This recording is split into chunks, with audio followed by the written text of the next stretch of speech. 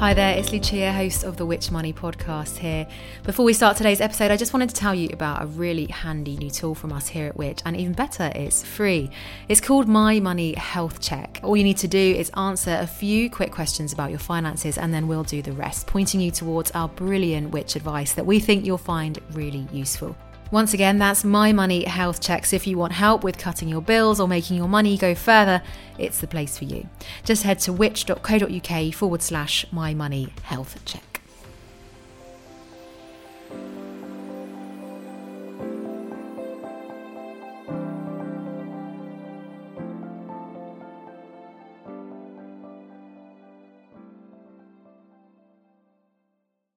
Welcome to episode 99 of the Which Money podcast, your weekly hit of money news and personal finance hacks to help make you better off.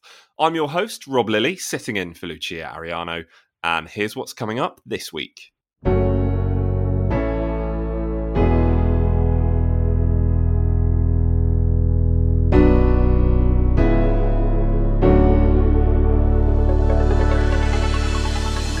We are at a point now where the cash infrastructure is creaking. We've seen hundreds of ATMs closing. We've seen bank branches closing their doors and never reopening them. Being a diabetic, potentially stranded, retailers not accepting cash in that instance could have ended up sort of quite drastic. If we're going to be a great society, we have to look after everyone, not just the majority of people. This week, I'm joined by our brilliant money duo, Gareth Shaw and Jenny Ross, to discuss why we're calling on consumers and businesses alike to help us protect cash. We'll hear why it's a necessity that millions couldn't live without, the potentially life-threatening consequences of moving too quickly towards digital payments, and how our ability to withdraw and spend cash has been affected by the pandemic. We are Which. As ever, we're recording on Thursday, and today, the 13th of May, sees us here at Which hold a special summit to discuss the future of cash. Now, of course, I'm not talking about the money held on debit or credit cards here, but this is the physical banknotes and coins that are still a crucial method of payment for many. Gareth, I'll get straight to it. Why are we doing this today? We are at a critical point when it comes to cash. As you were saying at the top there, Rob, the way we pay for things has changed radically. And during the pandemic, a lot of the trends we were seeing in terms of a move away from a largely cash payment economy to an increasingly digital and contactless and debit card based payment economy has just accelerated. The fact that retailers were given guidance not to accept cash to help limit the spread of coronavirus has forced many people to confront something that perhaps they didn't feel comfortable to do, using a contactless card, banking digitally rather than going into a physical branch. We're now at a point where there are a significant minority of people still, despite all of these changes, who are heavily reliant on cash. It's thought that there are 2.5 million people in the UK who are heavily reliant on cash, and around 10 million people would struggle in a cashless society. But we are at a point now where the cash infrastructure is creaking. We've seen hundreds of ATMs closing on a monthly basis. We've seen bank branches closing their doors and never reopening them in the tune of thousands over the past few years. And the concern here is that without government and regulatory intervention, the cash market could collapse, and that would leave a significant number of people in the UK disenfranchised, unable to engage with their finances in the way that they choose. And that's why Which has been campaigning on this issue. It's not about installing an ATM at the end of everybody's road. We don't want to go back to the good old days of Mr. Manwaring, where you knew your local bank branch manager. We recognise that things have changed. We are on a journey, but we want that journey to have oversight, and that oversight has to come from government and regulators. It can't be left to market forces, i.e., private businesses who have got their interests and their yes, their customers' interests, but also their shareholders' interests. So yes, Gareth, as you've made clear there, this is something that Which have been campaigning on for a really long time. Today, we brought together key players from across the industry together to discuss the current state of the cash system, as Gareth, you so eloquently put it there, and what does need to be done to protect it. And they included, actually, the Economic Secretary to the Treasury, John Glenn. Jenny, what have the government said on this so far? The government has certainly engaged with the issue, which is really positive. But I think it's fair to say that hasn't yet quite translated into action that's actually going to solve the problems that we're seeing and the problems that Gareth was outlining there. And that is exactly why we're hosting the event today to really push this forward. You mentioned there, Rob, it's been several years that we've been campaigning on this. I think it was early 2017 that we first covered the possibility of a big reduction in free-to-use cash machines in Which Money magazine. And since then, both cash machine and bank branch numbers have fallen drastically. And our concern, and it's a concern that's shared by many others, is that these numbers are falling much more quickly than the demand for cash among consumers, which, yes, it needs to be said, has absolutely fallen in the past few years. But cash payments in 2019, the figure there that industry body UK Finance has put on it was around £9 billion of cash payments. So it's absolutely far from obsolete right now. To give you a potted history of recent developments, in 2019, that was quite an important milestone. An independent review was published called the Access to Cash Review, and that really highlighted the need for different government bodies and regulators to work together to protect access to cash, which was clearly under threat by that stage. And off the back of that, the Treasury set up what's called the Joint Authorities Cash Strategy Group, the JACS Group, which leads the UK's strategy on cash and brings together the Payment Systems Regulator, the Financial Conduct Authority, and the Bank of England. So all the parties who have a really key stake in the future of cash and how that's managed going forward.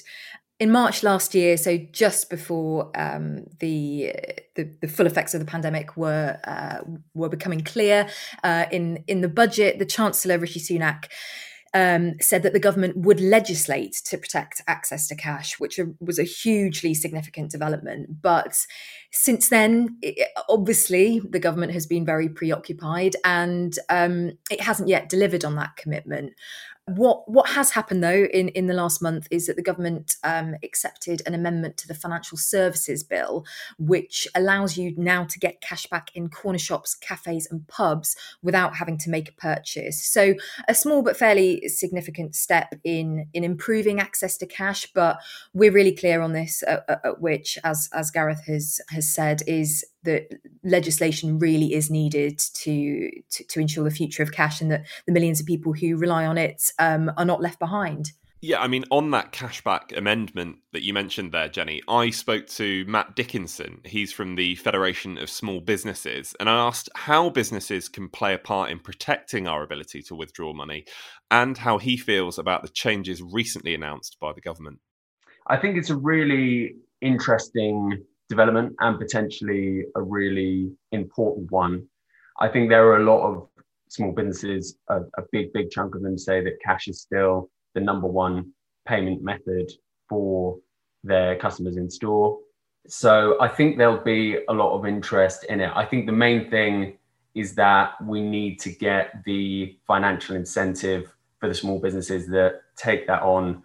We need to get that financial incentive right, because it's not just the provision at the point the customer asks for that cash back. It's the time and administration it takes to access that cash in the first place as a small business owner, but also the security implications that come with having cash on site. So very important development, potentially very interesting, potentially of interest to a lot of small businesses, but we need to get that financial incentive right for it to work properly. If you say there, obviously it has to work properly. If it can be done in a way that it does work well. Do you think this is something that could, potentially increase footfall into some small businesses, and it could actually be beneficial in terms of trade as well? Absolutely. That'll be a big selling point for businesses who are interested in cashback without purchase.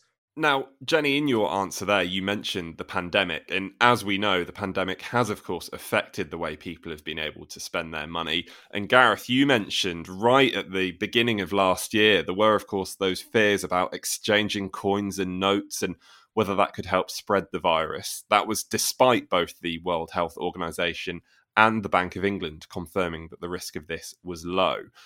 Gareth, is that something that you saw where you are? At that point in time, were shops refusing to accept cash for that reason? I personally didn't see that, but we heard from countless numbers of consumers who had problems buying essential goods. We're talking about food shopping, buying medicine, and trying to pay in cash and being refused. And, at the least serious end, that causes some embarrassment to people where they have to trudge out of a shop without their basket and go back home and get their debit card if they've got one.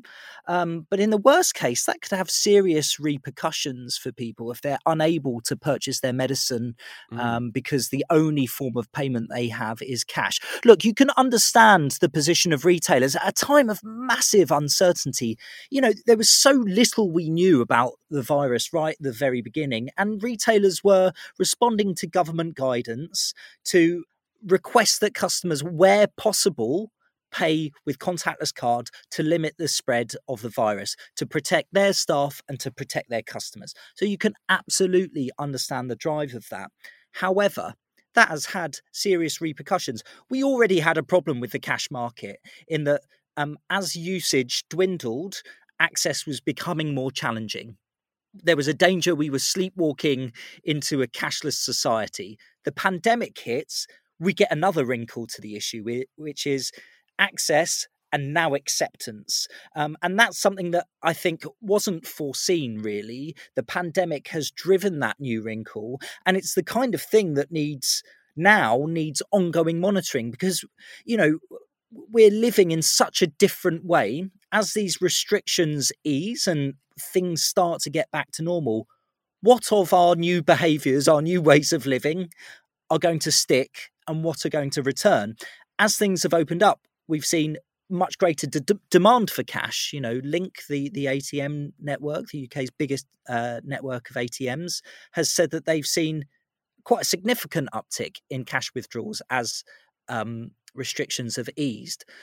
But of the retailers that kind of made that transition to say we're card only or we're mobile phone payment only, have they made that transition back as usage of cash has risen? And that's something that needs to be monitored. And it can only really be monitored when a regulator has been empowered by legislation. I'm well trained on our key messages on this. As Jenny's saying, the laws are in place for a regulator to monitor this to ensure that consumers have the freedom to pay in the way that they want to.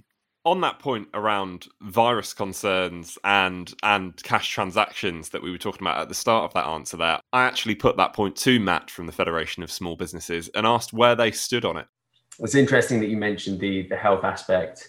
Certainly, there were real concerns for a long time that handing over physical currency was considerably less safe than the contactless route.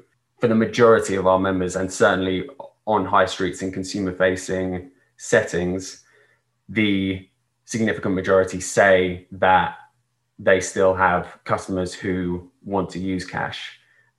Now, there is, of course, a question of, are there factors driving small business owners to becoming cashless when, in fact, they want to maintain acceptance of cash within their store? And absolutely.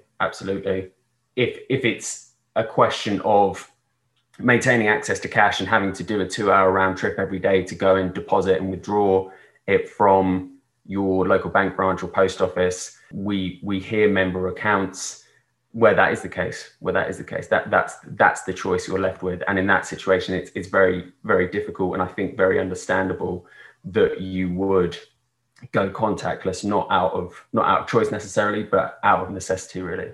Now, it's interesting there that Matt mentioned the other factors at play, and they included those long round trips to pay in cash, presumably because of the number of bank branch closures and how that's affecting businesses as well as customers. Now, Jenny, how have Which responded to this? We mentioned the bank branch closures earlier on. What are the banks themselves saying at this point? Well, bank branch closures are a really huge factor in this access to cash crisis that has really developed over the past few years. We've been tracking closures since 2015, and in that time, the bank network across the whole of the UK has shrunk by a massive 40%. So when Gareth was saying at the top that thousands have disappeared, that really is true. We went from just under 10,000 branches back in 2015 to now around 6,000. The banks would argue, and they do argue, that that reflects a marked change in banking habits over that period. And that's led to footfall in branches dropping, therefore closing our doors makes perfect sense. That is true, but it doesn't really tell the full story. Millions of us have embraced the convenience of managing our money through our phone, our laptop, maybe even over the phone, and might struggle to remember the last time we set foot in a branch. I know that I'm definitely in that category, but we can't just because we're comfortable with managing our money in that way doesn't mean that goes for absolutely everyone. And there is a really significant proportion of customers who still rely on that bricks and mortar physical banking option, and there are varied reasons behind that. Maybe they don't have the technology or the connectivity, or don't have much confidence in the security systems behind them. With all of that in mind, with all of those bank branch closures, it's even more vital that people do have alternative ways to access their cash if they need it. And that is why Which wrote to all the big banks earlier in the year to ask them to commit to continuing their membership of schemes such as Link, the UK's main cash machine network, and the post office as well. The post office is something that banks often point to when they close their doors, saying, you can carry out a whole variety of day-to-day banking activities at your local post office, and so it's really important that remains a viable option. The upshot there is that it was fairly reassuring in that there was consensus that both Link and the post office, have a really crucial role to play in the near future. But what there wasn't in the response from banks was an explicit commitment to either scheme until legislation is introduced. And I guess that comes back to the tricky issue that we've been highlighting, is that there is no real clarity or clear timing attached to the government's plans. So that's really important, so that everyone who relies on cash has the confidence that payment option will still remain for them, and that they're not having doors shut on them with nowhere else to go.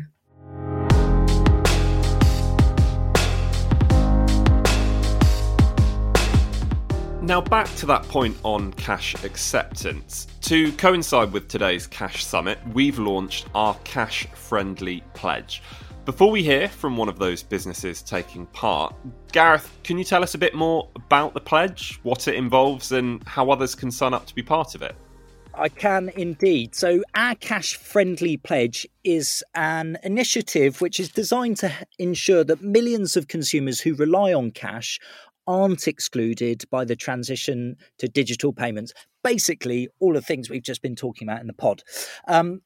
The people the organisations that sign up to our pledge are basically committing to accept cash across their store network, and they'll be able to promote their cash-friendly status to customers with a special logo that we've created for them. Already signed up, we've got Aldi, Asda, Co-op, John Lewis, Lloyd's Pharmacy, Waitrose. They are responsible for 4,500 stores in the UK. They've got a combined grocery market share of more than 30%. And Lloyd's Pharmacy has 1,400 branches across the UK. So, just with these big kahunas, that is a significant chunk of the market that have said we're absolutely going to be committed to cash for as long as our customers want to use it. We've got a growing list of small businesses that have also signed up as well. And, we've been working with all sorts of trade bodies for that represent retailers, large and small, to kind of push this forward. It's a really important pledge. The Bank of England is supporting it as well. The chief cashier, Sarah John, told us that the ability to use cash remains vitally important for many people. And by signing up, businesses are helping to ensure that everyone in the UK is able to use the form of payment that best meets their needs. I couldn't sum it up any better than that. So it's a really exciting day for us and great news for the millions of people for whom cash is really important in their daily lives. It is indeed great to have so many big names involved, or as you, again, so brilliantly put it, the big kahunas. I didn't think that phrase would come up in the podcast today. But it's not just them, as you said there as well. It is the smaller shop owners as well. One of them is Christine Hope, and I spoke to her earlier on to find out why she wanted to get involved. So I run our little village store and post office in the deepest, darkest south rural village of Longtown in Herefordshire on the English-Welsh border. And we retail all sorts of goodies from Kellogg's cornflakes through to Rice Krispie cakes via shoelaces, dried mango and smoked salmon. So we really have a lovely eclectic variety in our shop, like puncture repair kits and vine tomatoes. I don't think many people think about the impacts of not having cash in society. I think what I would really like to stress is that it allows really young people who can't access a card to make a very small spend with cash without penalising the business owner. So, for example, if somebody just wants to buy a packet of Polos or a small Freddo bar and pay by cash, the shopkeeper paying a 1% margin on top of that just doesn't really make economic sense longer term for small value transactions.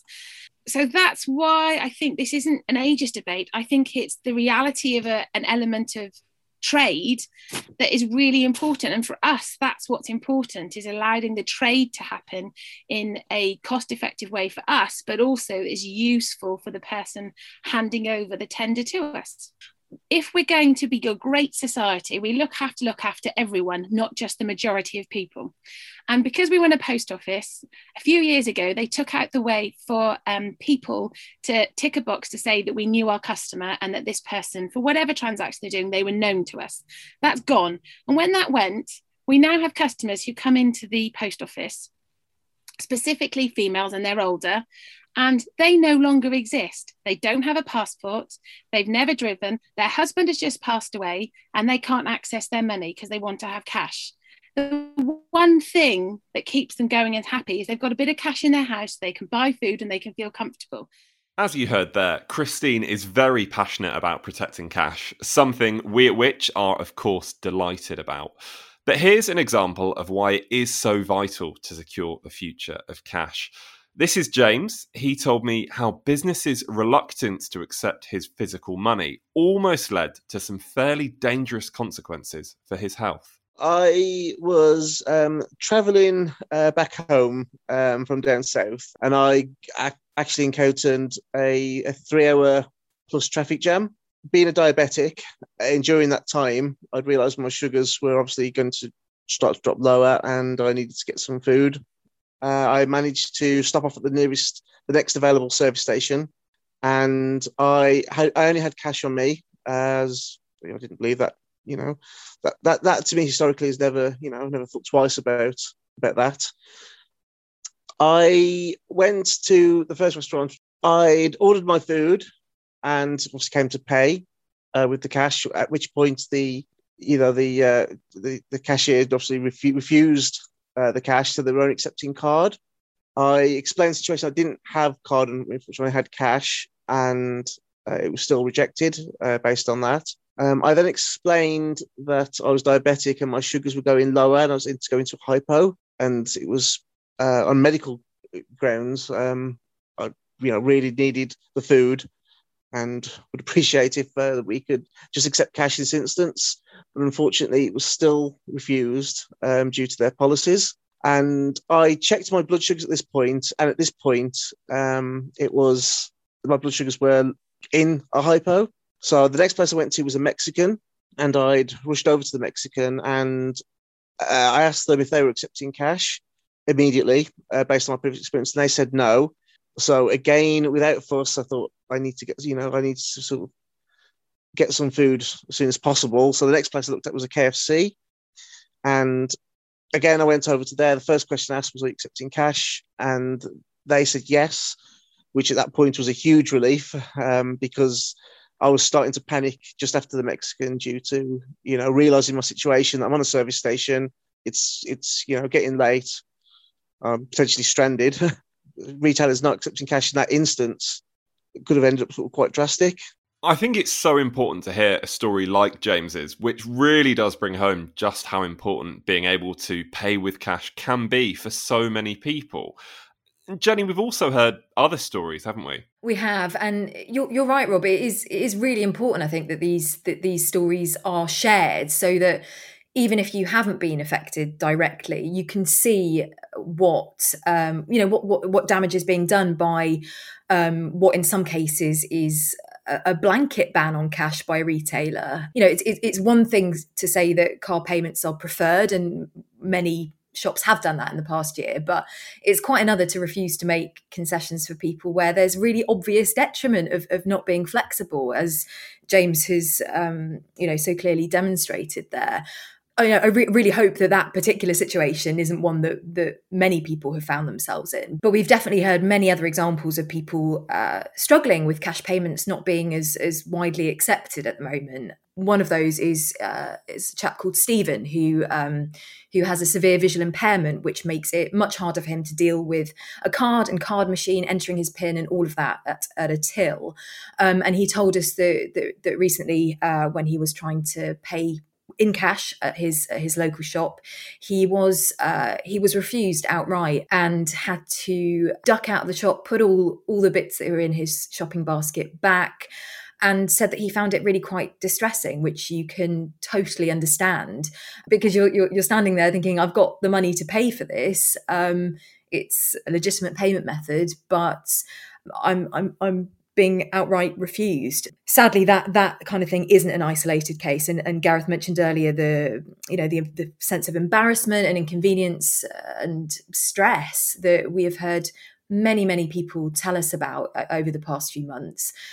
We surveyed people at the end of last year just to find out how commonly this was happening. And 1 in 3 people told us that since the beginning of the first lockdown in March, they had tried and been refused the ability to pay in cash at least once. 1 in 3 is not a niche problem. The extent to which you're affected might vary, but that has emerged as a really significant problem in the past year. And I don't think anyone could have anticipated that when Rishi Sunak in the budget in March said that the government is going to legislate to protect cash, no one could have anticipated that fast forward to the end of the year and actually being able to pay in cash would be the more pressing concern. But here we are. That's where we're at, and we need to make sure that emerging issue is given just as much attention as the ability to access cash in the first place.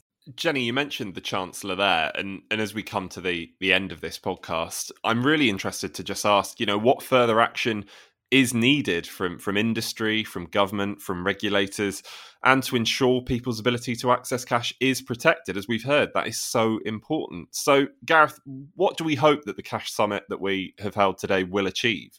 Well, really, our summit today is designed to celebrate the launch of our cash pledge, but it's also to reinforce the importance that of the role that government can play in securing the future of cash. We really need the government now to lay out its timeline for legislation and really give clarity to all of the stakeholders that are involved, consumer groups, regulators, and the banking and payments industry, so that they can prepare to secure the future of cash, because it will be them executing what's in that. But let's get into the weeds a little bit about what legislation would do.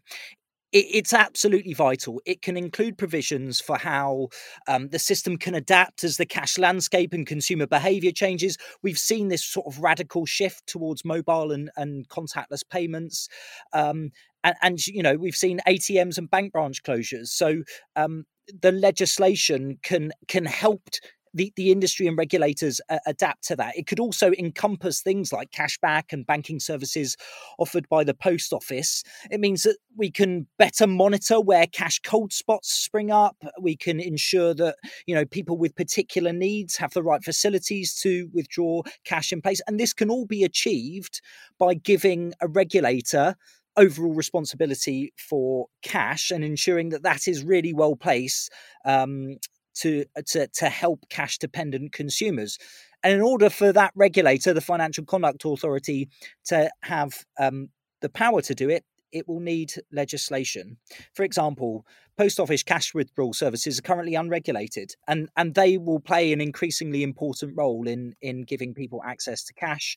There's limited regulation of independent ATM providers. They make up a significant chunk of the network. So government needs to write laws to give regulators the power to oversee the cash market and do the things that we really need in order to make cash available for people for as long as they need it.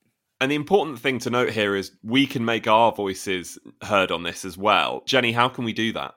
Yes, please do. We would love to hear from anyone who has an opinion or an experience to share related to cash. Just go to which.co.uk/freedom to pay to find out all of the latest developments on our campaign and to pledge your support on there, and also get in touch with us via our social channels on Facebook, on Twitter.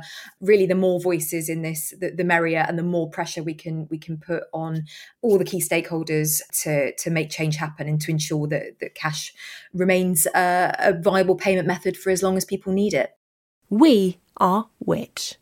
So that was the podcast as we recorded it earlier on. Now, you might remember that at the time we mentioned that the Economic Secretary to the Treasury, John Glenn, would be appearing at our Cash Summit. Well, he spoke about the government's commitment to protect access to cash, and in a big win for which, he announced a consultation on legislative proposals which will be launched in summer 2021.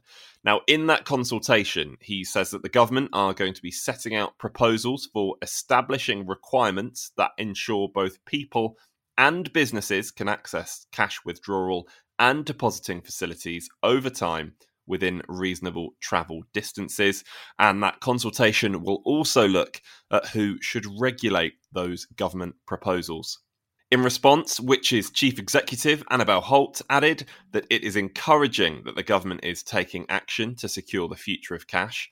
This can't come soon enough after years of decline to a system that millions of people rely on. And she concluded, the government will need to move swiftly following its consultation to introduce the legislative proposals needed to protect access to cash, as the system will continue to be under enormous pressure until they are in place. Thank you for listening to this episode of the Which Money podcast. If you've got a comment or question on anything we've mentioned today, please do let us know in the comments wherever you're listening to the podcast, or on social media, we're at Which Money. And as always, for more money news and advice, head to which.co.uk/money.